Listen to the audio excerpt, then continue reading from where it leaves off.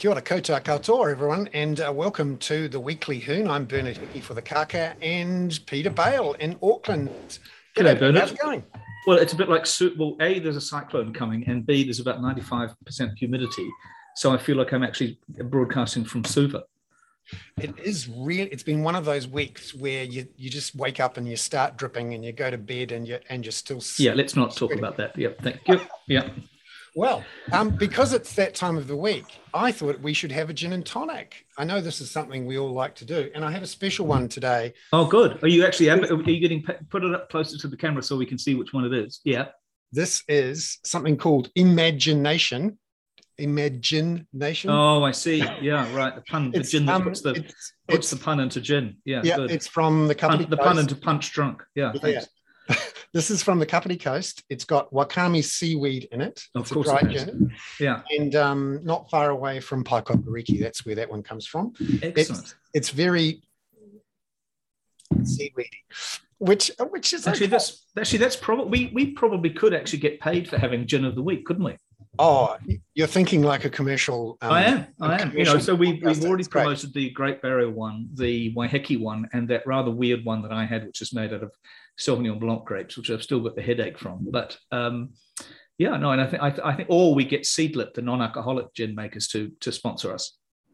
Yeah, that's a very good idea. Now that I've had my one sip of gin, we can get straight into it and surprise you all with a special announcement, which is that later on, around about 4:30, we're going to have another special guest. You might recall those who were on last week. We had Rodney Jones, who did a great job of really reshaping the debate on Omicron, pointing out that his modelling suggested more like 1,000 cases near the peak, a couple of weeks away, that our hospitals were not going to get overwhelmed, given what we've done with boosters and with vaccinations. And lo and behold, RNZ picked this up and ran with it on the Monday morning. So we're influencers, Bernard. We might get paid for wearing our shirts as well. Yeah, agenda setters. Yeah. So at 4:30 today, we've got another special guest. Given that was so successful, we've got National's housing spokesperson Nicola Willis is going to come in and talk about housing. That's our favourite thing, and in particular, did she put the Willis into Willis Street? She is from Wellington, isn't she? That's a good question. I don't know. She's obviously from Wellington and very active in the Wellington Central. I imagine her family probably arrived on the Aurora or the Cuba. Good question to ask. Another good question to ask her about her whakapapa. Yes, and at 4:30 she'll come on for 15 minutes or so. We'll talk about housing. Oh no, rents. What's happening with the triple CFA? Kāinga Ora, is it building enough?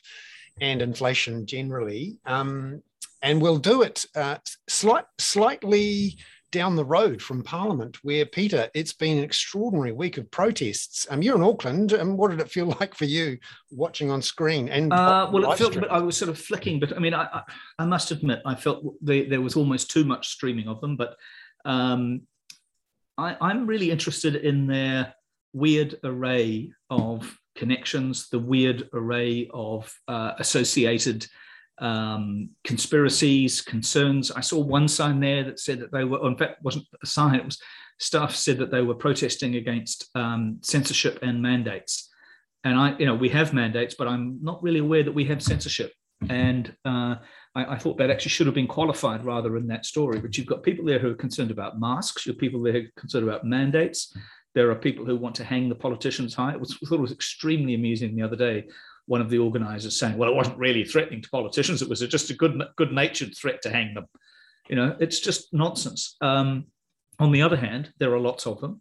They are really committed. I'm kind of interested in the way that the Four Tribes flag gets co-opted whenever I see large numbers of these people. I'm interested in the position of the Destiny Church in all of this, and of that kind of weird media group that appears to have some connection to Steve Bannon, and the equally weird group Action Zealandia, which released the footage today from what appears to be the Bowen Street building that's under construction or under repair right above the Beehive, which is not necessarily where you want the rat bags of Action Zealandia to be. No, and I wrote a piece this week was quite grumpy and essentially said we should stop being complacent and tolerant of this group, because I've been following the various protests. The various protests over the last few months around Parliament. And over the last 35 years, I've been covering all sorts of street protests as a journalist all around the world. And I'm sure you've done the same too, Peter, in places where people are protesting for their lives and for democracy. And, you know, it can get ugly. But this, for me, was one of the ugliest protests I've seen. Not only was it not peaceful, journalists and others, bystanders were being spat on, shoved, masks were being ripped off, eggs were being thrown at masked students. No tennis balls this time with these death threats on them, though. No. Something to do with the Australian Open. The death threats were there. People said that Jacinda was going to be executed. But they're good-natured death threats, though. You know, they're not. It's only banter, Bernard. You know, it's only bants to talk about hanging up politicians. Yeah, I mean, that's the thing, is a lot of people around the show, the good and the great, civil society in New Zealand, who say, just let them blow off some steam. They'll go away.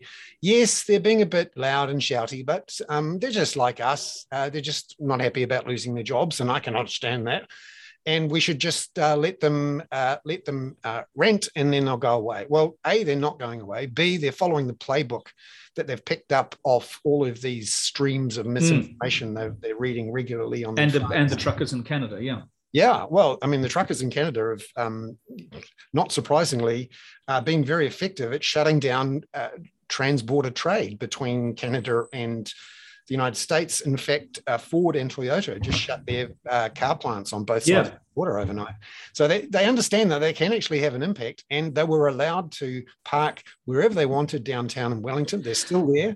Yeah, was that not just from a tactical? I think it's much more important than we talk about why they're there, what they believe in, and as some people are saying there, who organised them and who's paying for it. I think what we can see at the moment is that there's a rag bag of groups. It does appear that Destiny is connected to them in some respects.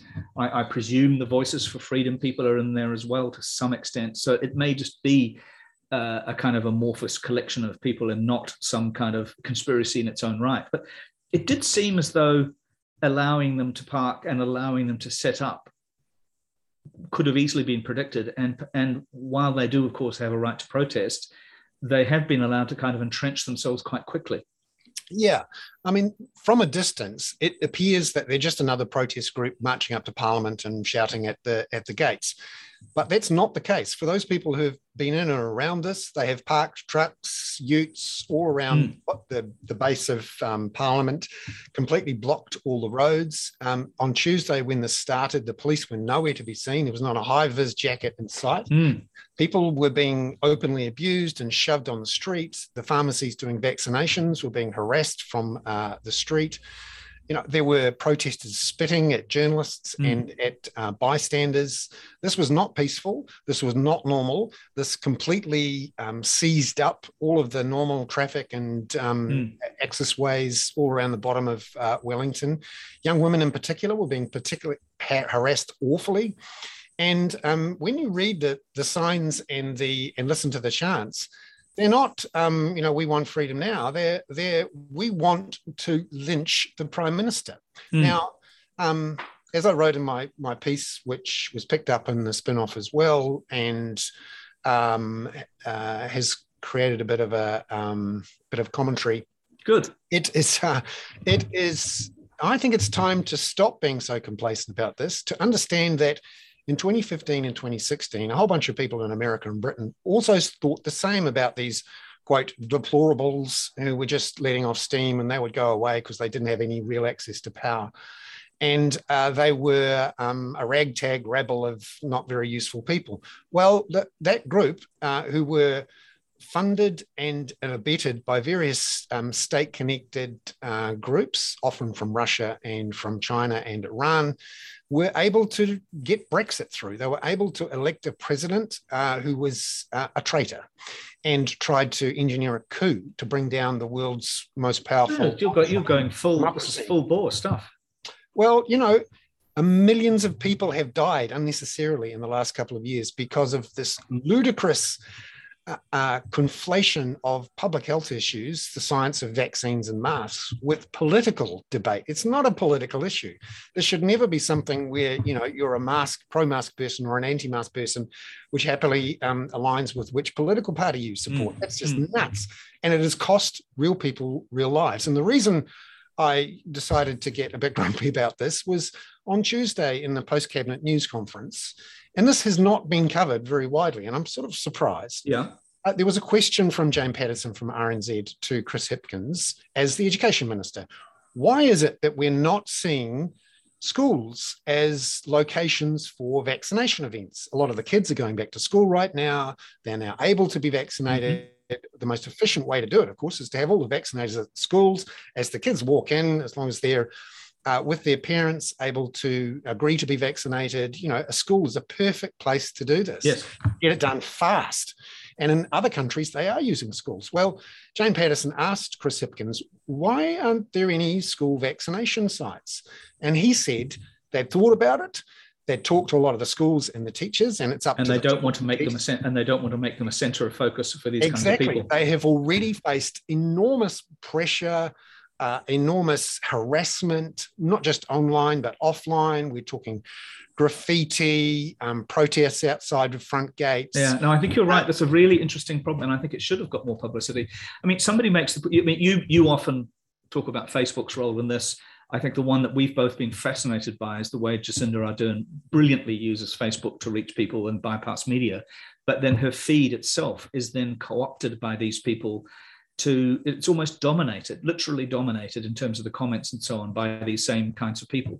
I mean, I think, you know, this is about the right to protest, but they are without doubt abusing the right of protest. One of the people on our chat also raised the issue of whether the media had caused this problem to some extent by not giving adequate coverage to people with a different view. Now, I think the media in New Zealand has been very compliant, but also very effective, and has actually also generally operated within the bounds of known science. It is extremely difficult when you give somebody like, for example, Michael Baker, the Otago epidemiologist, you cannot put him up 50-50 against some lunatic.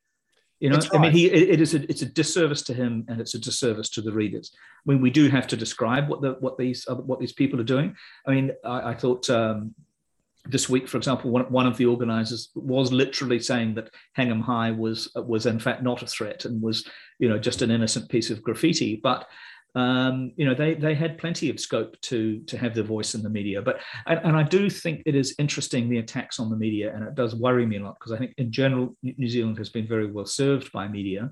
And this is not the New Zealand thing. The reason why I'm quite strident, I suppose you'd say, and I see some of our readers are saying, "Oh, you're turned into a ranter, Bernard." Well, no, I've been thinking about this for several years. I've been reporting for 35 years. I've been watching these increasing streams and misuse and abuse of social media platforms by malign forces that have been documented. The use by various groups of Cambridge Analytica to flood various streams and to effectively co-opt the way that the algorithms for Facebook and Twitter and TikTok, and I'm sure TikTok, exactly, and Google's YouTube. We shouldn't forget YouTube in all of this. And I'm just a quick lesson in online publishing and engagement increasing. You'll understand this much more deeply than me, Peter, but the idea is, if you're running a social media platform, to get people to spend as much time as possible looking at their news feeds.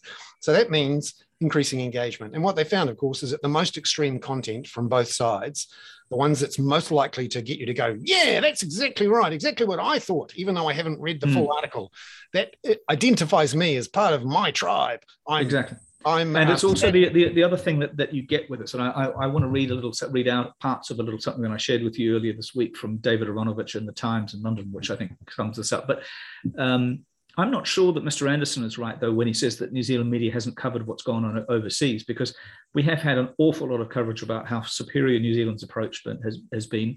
You and I, for example, did a column when I first came back to New Zealand daily about what was going on overseas. I did also think that on this issue of mandates, like I find the idea of mandates unpleasant, difficult from a social point of view, and any legislation to support this kind of thing needs to be time limited, in my view. But I was listening to Norman Swan today, the Australian doctor and journalist on the very, very good ABC Coronacast, which I've mentioned before, and he was arguing that Omicron makes mandates effectively ineffective, pointless, and that they're no longer worth the social cost of having them because the rate of spread is so great. Vaccination is the only way to go to diminish the spread, but mandates are just ineffective. And I thought that was quite interesting. But it would be very awkward now for the government to change its mind about mandates, even if the science suggested that they probably should. Yeah, the Prime Minister did say again this week that they would not be permanent and that they would go away. And you're right. The mandates were really set up under Delta. Under Omicron, now we know that people are getting reinfected, that vaccinated people are able to not just get it, but spread it. It sort of makes the mandates less useful. And particularly now that one of the reasons they were done was to encourage everyone to get vaccinated. Yeah. And pretty much everyone has now. 96% of the population have had their first dose. I know we're not completely there with boosters yet. We're over 50% and climbing. But that task is done. And Brett and Neil point out that, of course, it was there as an added incentive to get vaccinated. In fact, I had a conversation with a friend this week, one of whose leading and most important colleagues or staff members is going to have to go on leave because he's declining to be vaccinated. And, it's very difficult when people want to make that decision to give them access to alternative information, or to reassure them that they are actually tremendously valuable in their jobs and that you wish they wouldn't make that decision. It's very hard also as an employer or as a colleague to give good information is out there. But I do think, and maybe we can address this another day, but the whole media question about whether maybe we should get Colin Peacock on for a guest spot on here from Media Watch and really go through this issue of how we think the New Zealand media has done, because I think generally New Zealand media has been extremely good in this and hasn't whipped it up and hasn't overcovered the anti-vax viewpoints, but it's still properly covered things like the doctor in Murupara and things like that. Yeah, and I think what has surprised people a bit, particularly if they watch TVNZ's news, TVNZ has made an active decision to not cover a lot of these protests, certainly at the top of the bulletins, but for the first time, wall-to-wall coverage of the protests at the top of the bulletins this time, simply because it was Parliament and the scenes were just so extraordinary. And I think that surprised a few people. I also just frankly don't. Maybe I'm jaundiced by being shouted at for 2 years by people telling me that I'm the criminal media. And to give you an idea, so I've covered a lot of these marches. So my wife Lynn Grieverson, who edits the Kaka and produces a lot of the pictures. Christ, you have an editor. I didn't realise. She saves my butt every. It's absolutely true, and takes a lot of pictures. Is a contributor to Images. So we often both go together at these marches. We're at the point now where we hide our press passes so that we don't get abused at these marches. I know people, who are in the press gallery, colleagues who've received handwritten death threats to their home addresses, very specific, detailed threats from people associated with the same right-wing extremist groups. Yep. I can think of one in particular who's done this, and where you get, and I think the nexus between anti-Semitism, far-right extremism, the fact that the Action Zealandia people are in there and sharing this material is extremely interesting to me. Let me just read a little thing that the columnist in England, David Aronovich, wrote this week. He's written a book about conspiracies, and I think it gets to one of the essences of this, which goes beyond. I mean, the ability that Facebook and social media gives you to organize a good conspiracy or a good protest is what's new. But as he says here, if you find it hard to believe that a princess can die in a car accident or a president can be murdered by an underachieving fantasist, how much worse to contemplate a virus or centuries of carbon emissions as being the cause of potential disaster? How oddly reassuring to think that there is an undivine plan, that someone is making it up in order to profit from vaccinating you or to control you. So I think this is a really, conspiracy theories are deeply reassuring.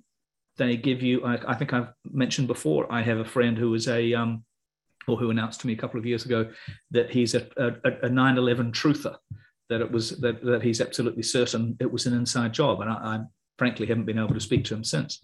On the other hand, I now also in the Times, I will put this link up if anybody has a subscription to the Times, but Jerry Baker, an old colleague of mine at the Times, reckons that elitist snobs are demonizing the Canadian truckers' revolt, and that we will end up paying a price for looking down on the people who are concerned about the impact of vaccination and mandates. And I think there is some truth in that.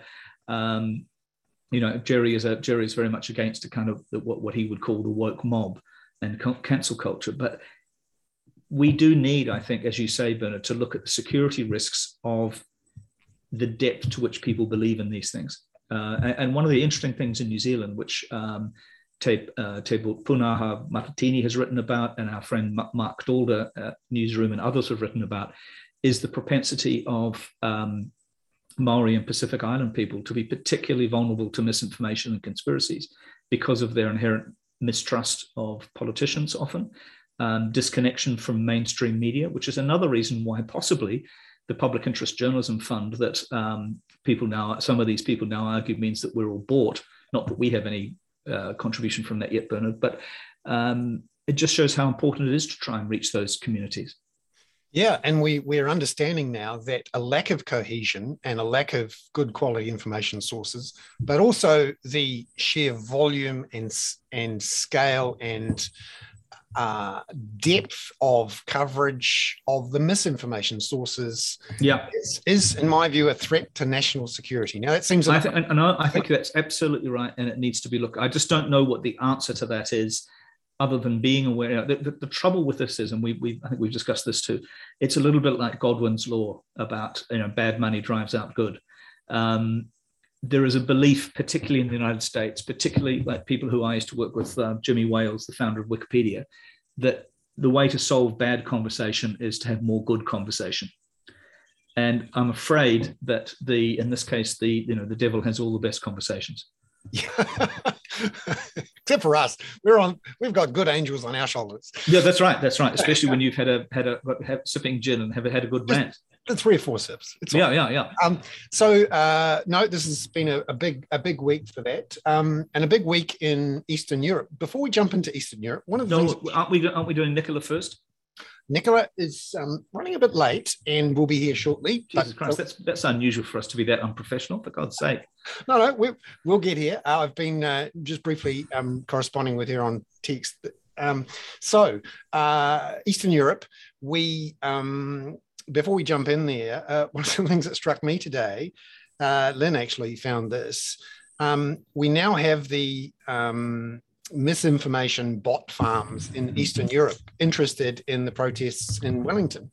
Mm-hmm. So one thing struck me today was a Polish far right Twitter account with all the usual comments about freedom and taking back the country and all of that. Yep. In Polish, sending a tweet into the hashtag for the Wellington protests with a recipe for a Molotov cocktail. Excellent. Well, we can have that for our next gin one, but that might be a little bit too tasty for us. Yeah. Yeah. So, I mean, these groups, of course, the playbook for Putin and his mates and China to an extent is to create mayhem, sow distrust, basically say, everything's chaos, and the only thing you can do when everything is chaos is turn to a strong man. And look, we've got one.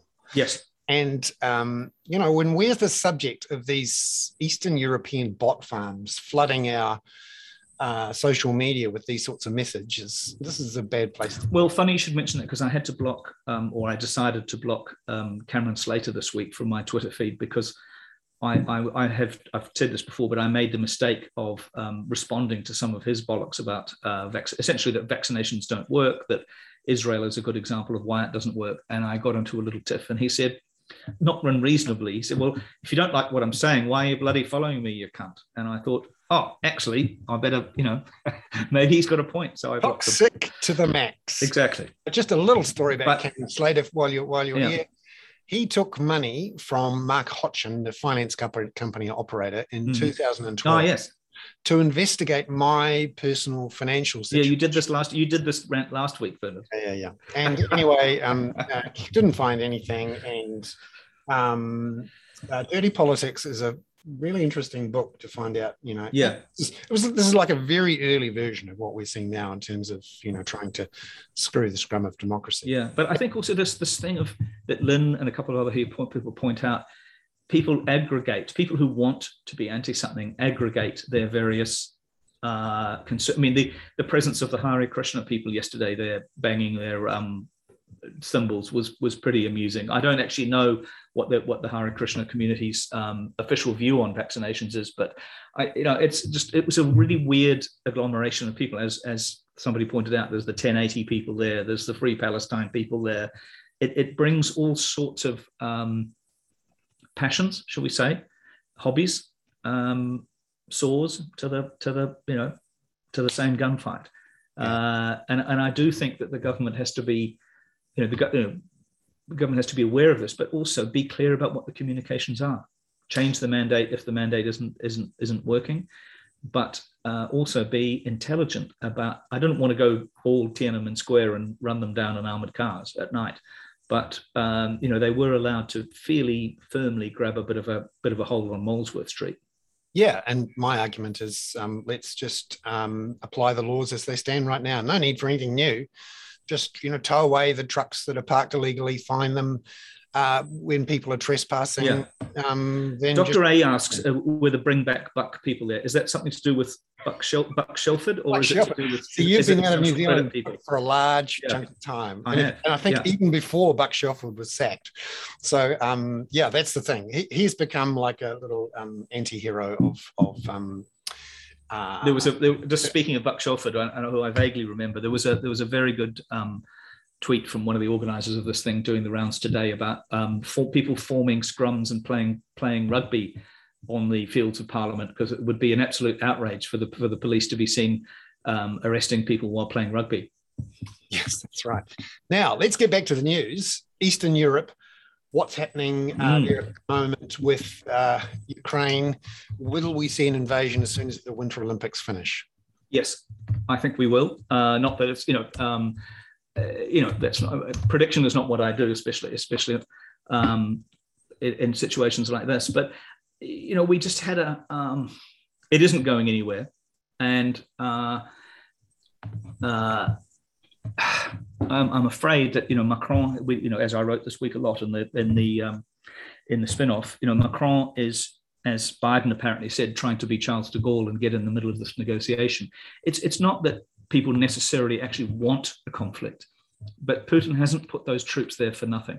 We're already playing half of his game there by having these conversations with them, sending Macron there, his meetings with Biden so far, the talks between Lavrov and Blinken, the Secretary of State. The talks that I loved this week was that the British Foreign Secretary is a woman called Liz Truss, which is a kind of Monty Python-esque name, and she went up against Sergei Lavrov, who is the most formidable diplomat of his generation, and he's the Andrei Gromyko, if anybody remembers him. And Lavrov just had her for breakfast and said that the conversation with her today was like a deaf person trying to talk to a mute person. Yes. And he also trapped her rather badly that by she misidentified some territory in Russia as being in Ukraine. So it's just been incompetent as far as the British are concerned, and the Russians just dismiss it as grandstanding. And in that particular case, Lavrov is an extraordinary diplomat. He's extraordinarily close to Vladimir Putin and just about as cynical as him.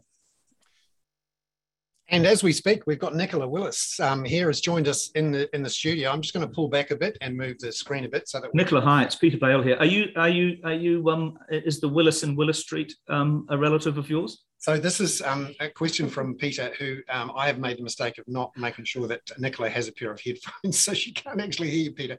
But the question from Peter is, Nicola Willis and the family Willis. Any relation to the Willis Street?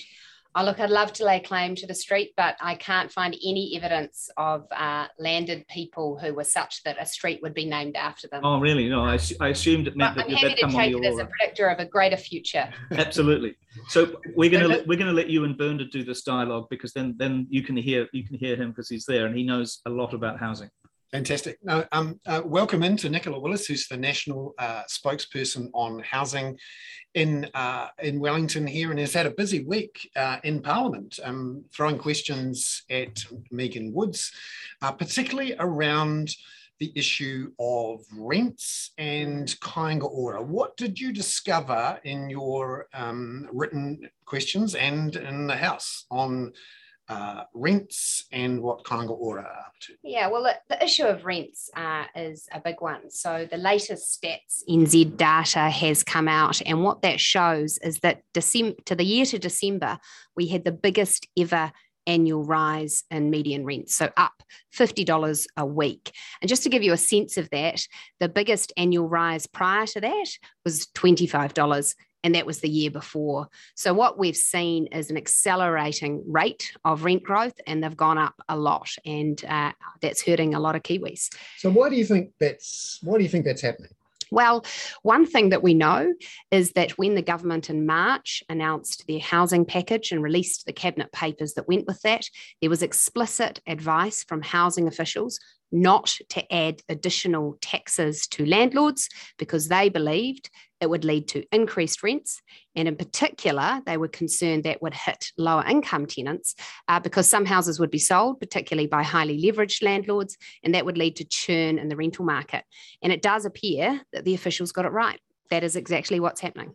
So one of the problems here, though, is that we have a fixed amount of housing in the market. And when a landlord sells, they're selling the same house to someone who's going to own it. Now, who may be a landlord themselves, or maybe an owner-occupier. So, perhaps that's a tenant becoming an owner-occupier. How is it that we can see more people on the waiting list when we have, the same housing stock? We haven't had lots of houses just go up in smoke, and we haven't had many people come in as migrants.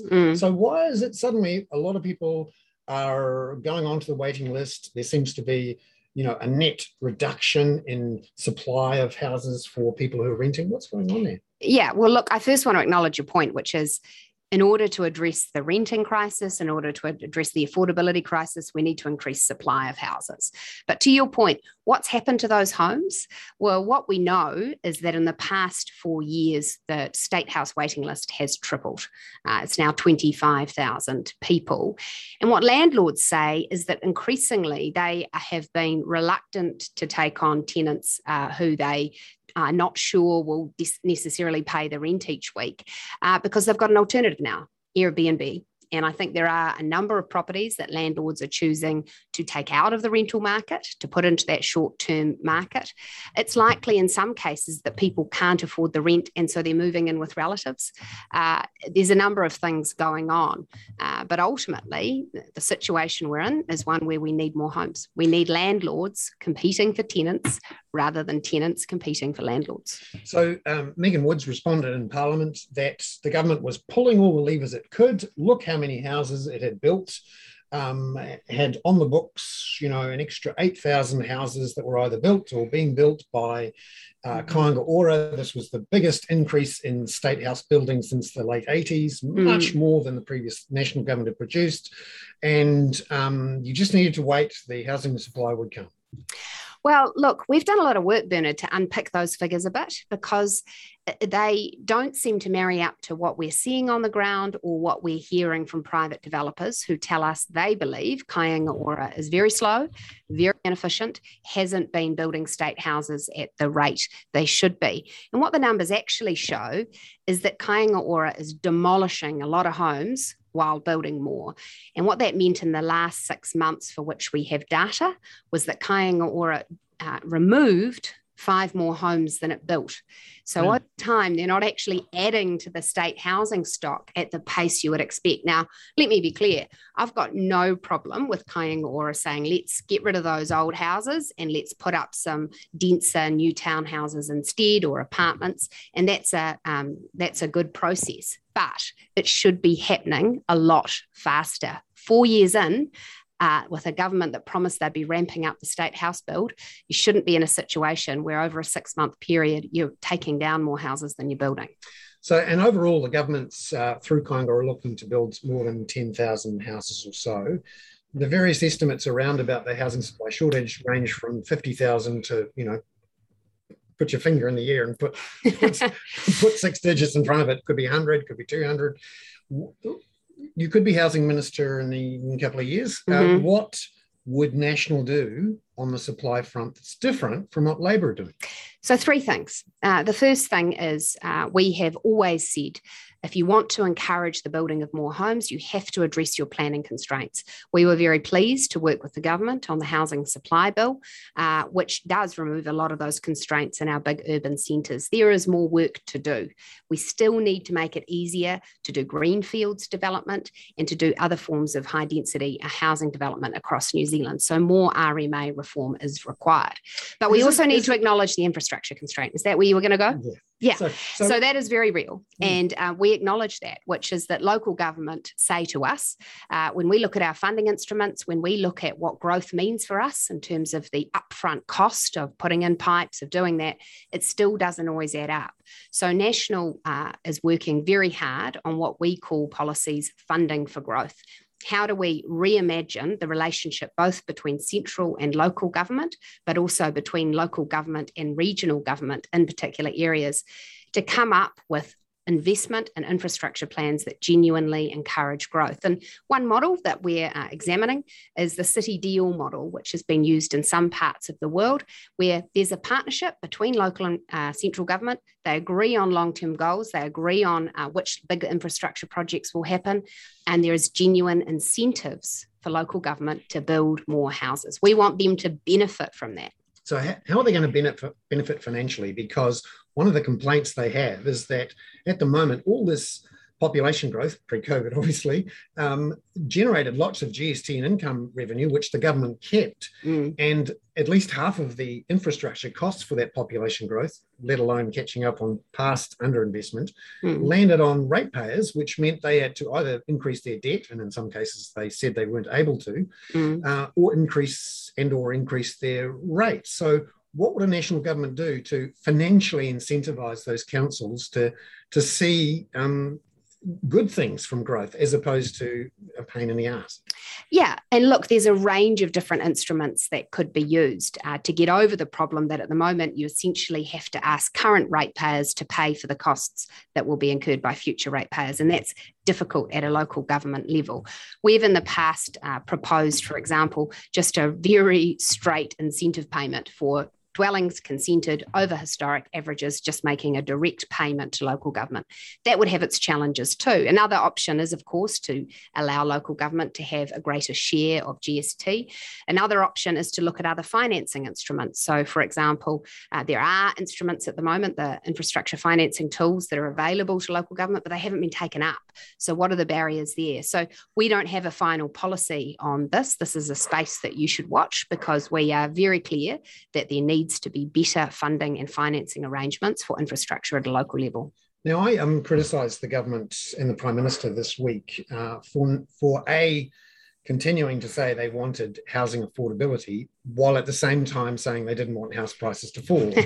The horse is bolted now, so that simply holding house prices flat would mean waiting 10, 20, 30 years, depending on what happens to incomes, which means essentially sentencing an entire generation of home buyers to unaffordability. What would National do differently to ensure we get to affordability reasonably quickly, which implies some quite dramatic house price falls if you're going to do it anytime soon. Yeah, well, as I say, you first have to look at those underlying supply constraints. And it's been quite curious watching Labor come around to that as a fundamental challenge, because, of course, when they were elected, they were really committed to 100,000 Kiwi build homes as the solution.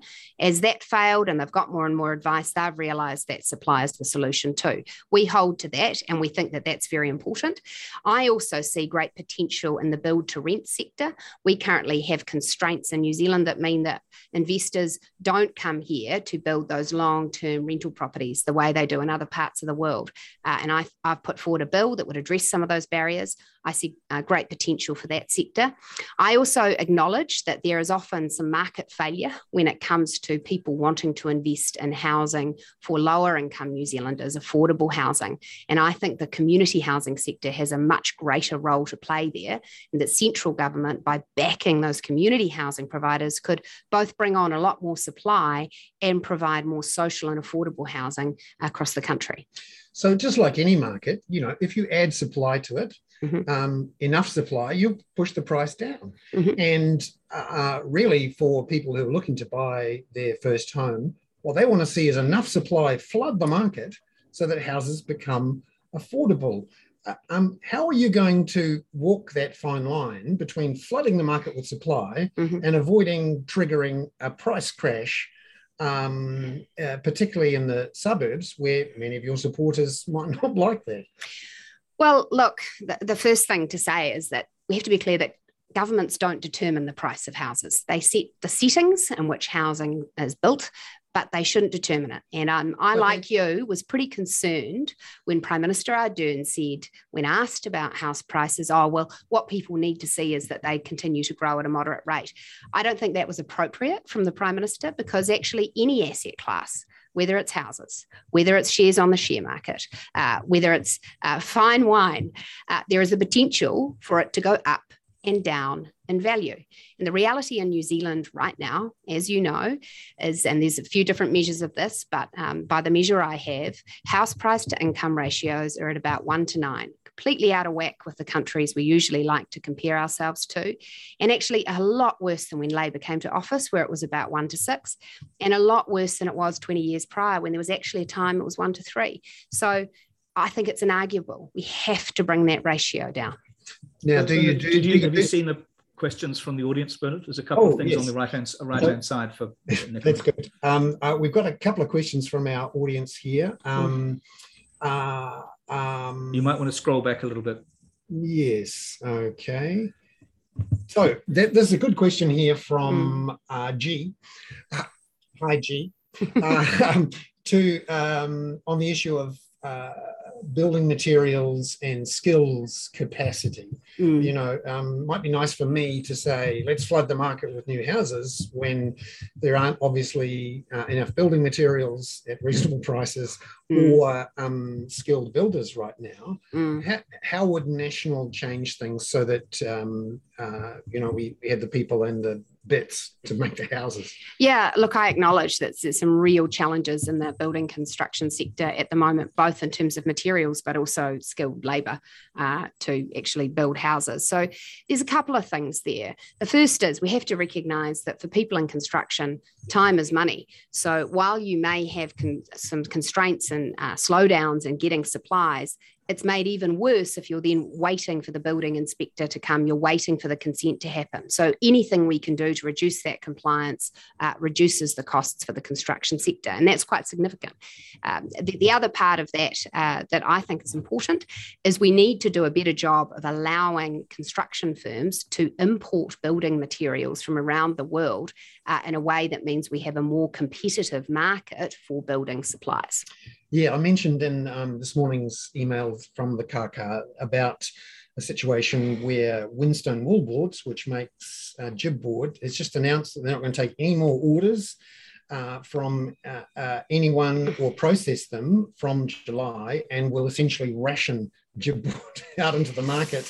And when you look at the numbers reported by Stats NZ, we've seen a double-digit inflation of building materials costs in the first 9 months of 2021, and we're hearing that there are significant price increases coming. What would National do to try to make these markets more competitive? For example, Jib Board, 94% market share for that company, which is owned by Fletcher Building, and they also have more than 90% of the pink bats market. Yeah, maybe we need James Hardy and a simple response to that is you'd think what should happen if there's a constraint on Jib is that I can then call up another supplier from somewhere else in the world and say, we're going to need your product. Let's order it now. The problem for us is a regulatory problem in New Zealand, whereby the process for getting approval for parallel products is often extremely cumbersome and difficult. So we want to look at that process to align it much better with the rest of the world, where importers aren't required to reimagine their own standards and do their own assessments. Often we could actually have aligned standards with other countries. So there's much more we could do to make our building product market more competitive. Now, there's a good question here from Sol Robert, who's in the audience. Does National support the Reserve Bank introducing debt-to-income controls? Before we do that, I just wanted to touch on this issue of the lending into the mortgage market. This week, you proposed some changes to the law to overcome some of the issues that people are having with getting mortgage applications through the banks because of the new CCCFA law, which in theory forces banks to do what loan sharks have to do now, which is check all sorts of measures of affordability, ask people what they had for breakfast, whether they're pregnant, that sort of thing. Yeah. So what did you propose this week on that front? Yeah, look, we've been really concerned about the impact that the regulations under the CCCFA have had.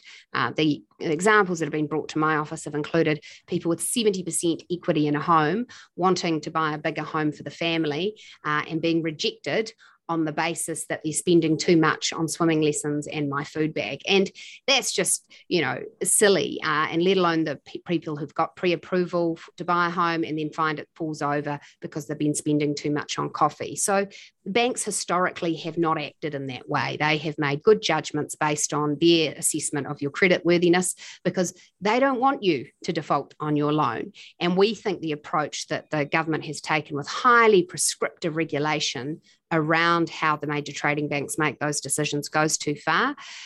The minister could simply undo the regulation through order in council, and he's welcome to do that. He hasn't shown signs of willingness. So we've said, well, here's a bill that would address what appears to be your concern, which is that you continue to want loan sharks to have a high degree of regulation. Well, why not exclude your regulated financial institutions from that and give them more permissive regulatory environment so that they can go back to the status quo where they were able to make good judgments about who they lend to. So we saw a report this morning from Rob Stock. He interviewed David Clark, the Commerce Minister, who came back and said, we're not going to accept Nicola Willis's bill, but we are looking to do some faster, smaller tweaks, regulatory tweaks, which wouldn't require legislative change. And that's apparently what the banks want. What's your view on faster, smaller regulatory tweaks rather than a carve-out? Well, look, I welcome the minister finally conceding that tweaks are needed because up until we wrote to him with our bill, he hadn't made that acknowledgement. So that is progress in itself. We'll wait and see what those tweaks are and whether they go far enough. Our concern here is to ensure that banks are able to apply good judgment to these decisions and aren't tied up in red tape, frankly, written by people in the Ministry of Business who often don't have any banking experience and that we think has been highly counterproductive. And a question from Sol, what about those debt-to-income controls? The government hasn't given it the final tick-off. The Reserve Bank's working on it. The previous national government rejected the idea in 2017. What would you do with your finance minister if the Reserve Bank came and said, right, we've got these debt-to-income multiples, It's going to be great. It's going to be 5 or 6. Yeah, well, look, National needs to keep a watching brief on that, on the advice and analysis that comes out. Our concern always has been and was historically in 2017, the impact that has on potential first-to-home buyers, because they are the ones who most often have to stretch that debt-to-income ratio to get into a home. So that has always been our concern. Of course, we also respect the independence of the Reserve Bank and its role when it comes to financial stability, but we do get very concerned about the impact DTIs can have for first-time buyers. So you're keen to get the banks to lend into the market. You're not keen on a DTI. Isn't the basic issue here with house prices, there's just too much leverage, bank lending, pumped into that market? And at some point, if you're going to make it affordable, you're going to have to deleverage in some way, surely. Well, there's no doubt that when the Reserve Bank put the money hose on high and pumped the economy with cash, that actually, I'm using a very mixed and terrible metaphor now, fanned the flames that were already there. But the point is, actually, the thing that the government has the most control over is still supply. You do need to have a responsive supply side so that when there is that additional demand, supply keeps up with it. So we continue to think that's the foundational thing. But of course, there's no doubt that the highly stimulatory measures by the Reserve Bank have contributed to asset inflation. So just to finish off here, just to get you on the record, one of my criticisms of the government is that it has not actually come out with a housing affordability target, or what it thinks that it should be. Now, Interest.co's measure of house price to income multiples has it at 9 to 1, 1 to 9, and the OECD last week put it at 11 to 1. Most measures pre-GFC were that 3 was a proper number to go for home buyers.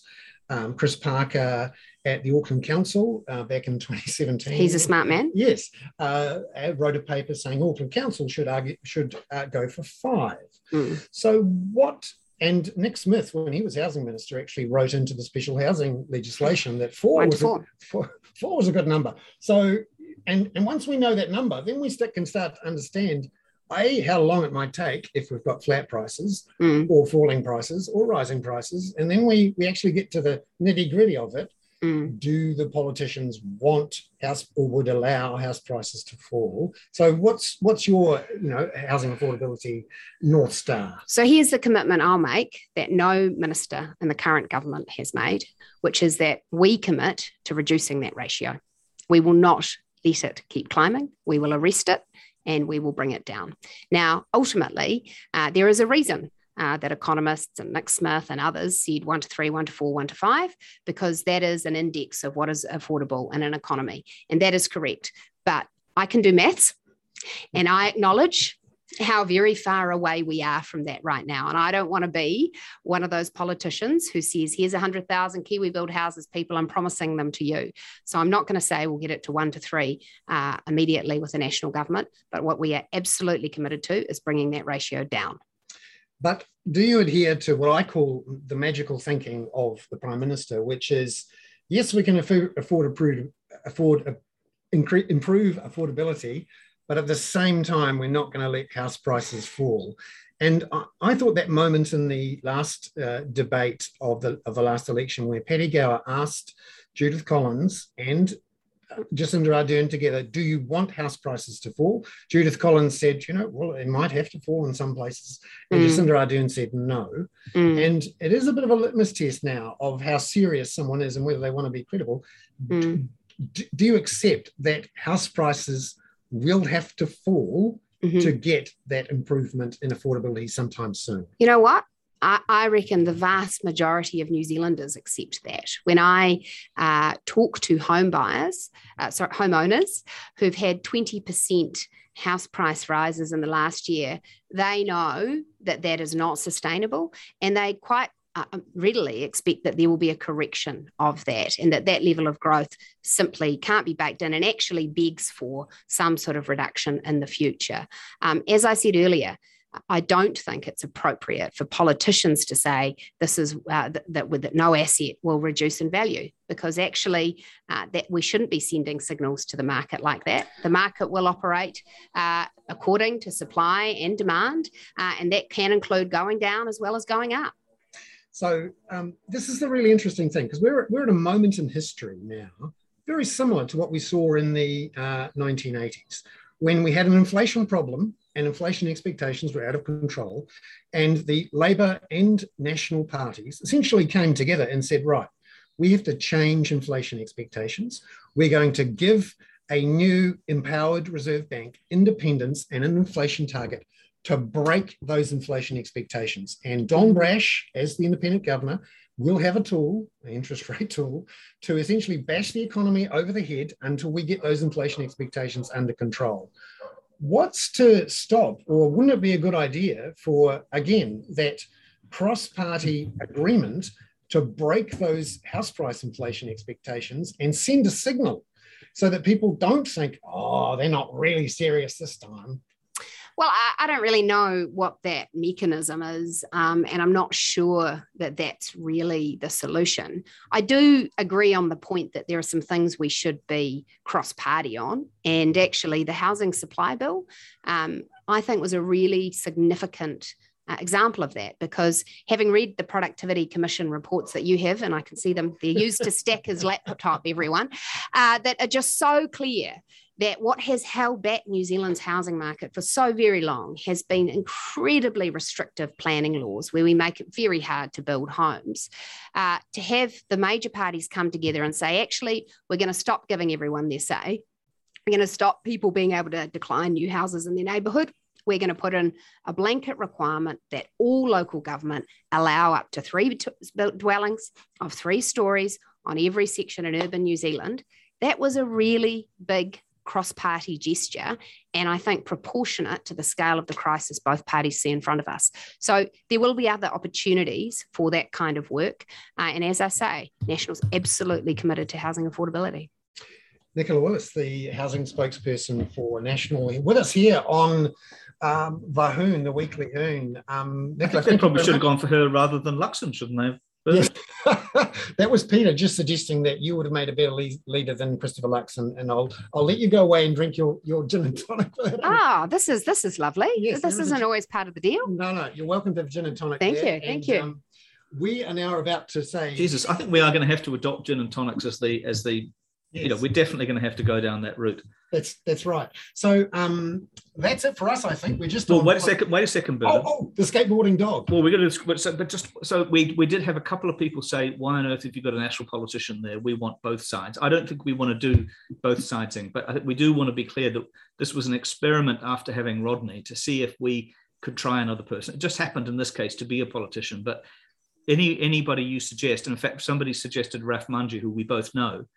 I'd love to have Raf on. I think it's, please give Bernard really any feedback about who you would like to see. Bourbon and Coke. Yeah, no, we're not going to be drinking bourbon and Coke. Yes, no, this is a good question. What about having some other politicians on?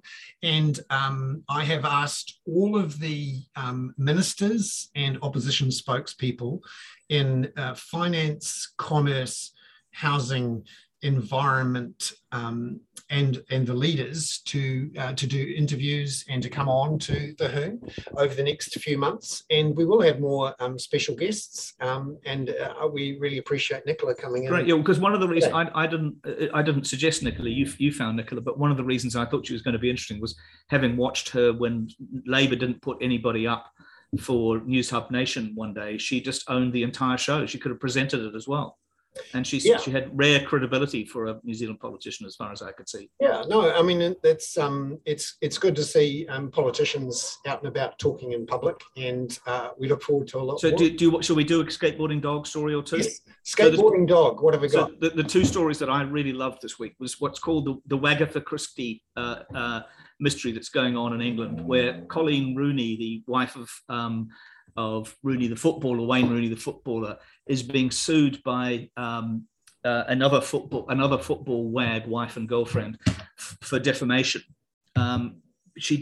Colleen performed a rather tricky sting by removing all but one of the recipients of her Instagram feed, which then led her directly to Vardy, this woman, and but she's now being, and the language that they used about each other was absolutely fabulous. It was included the C word, which I rather rudely used a minute ago for something else. But also one of the great aspects of it is that not only was the footballer's husband, the footballing husband, the footballer's wife, and their press secretary all lost their telephones on the same day as the letter arrived from the lawyers saying, we'd like you to retain your telephone for all information. They all went to the beach and they all that one was dropped in the North Sea. It happens to me all the time. Actually, I did drop my telephone in the off Kauai recently, which that was a painful episode. The other story I love this week, which turned out to be the most read story on the Financial Times, is about why the richest man in the world is such a terrible dresser. And it's Jeff Bezos with more treasure than Scrooge McDuck. Looks like hell. What gives? And of course, the point that they make about him is the appalling outfit with the ludicrous Texan boots and the scruffed up Texan hat that he wore on what they describe as a space dildo to fly up to the Blue, to go on his Blue Origin trip. But also there's an interesting new angle for this, New Zealand angle on this, of course, because this is the week in which the bridge in Rotterdam is supposed to be taken down, or part of it is going to be taken down in order to get Jeff Bezos's super yacht through. Now, the New Zealand angle, of course, is that Jeff Bezos's super yacht's masts are under construction in Avondale. And they're probably the largest masts ever built for a yacht like this. And they pivot in order to get it through the bridges around the world, and particularly the Golden Gate and the Panama Canal. So we're not going to have to take down the Auckland Harbour Bridge to get Jeff Bezos's mast. No, I think we'd lift it up with an air hook. Yeah. No, that's good. Here is a picture of said bad clothing. I love the description in that FT article of Jeff Bezos being like the divorced dentist with the Lamborghini. Yeah, which I think I'll just pop up to Jervois Road and see a couple. Yeah, no, that's great. Thank you very much, Peter. It's been wonderful. Thank you, everybody. To talk. Thank you very much, everyone. Ka kite anō. We'll see you again at 4:00 next Friday for Vahoon on the Kaka with me, Bernard Hickey, and Peter Bale. And we'll try and Nicola. And another special guest.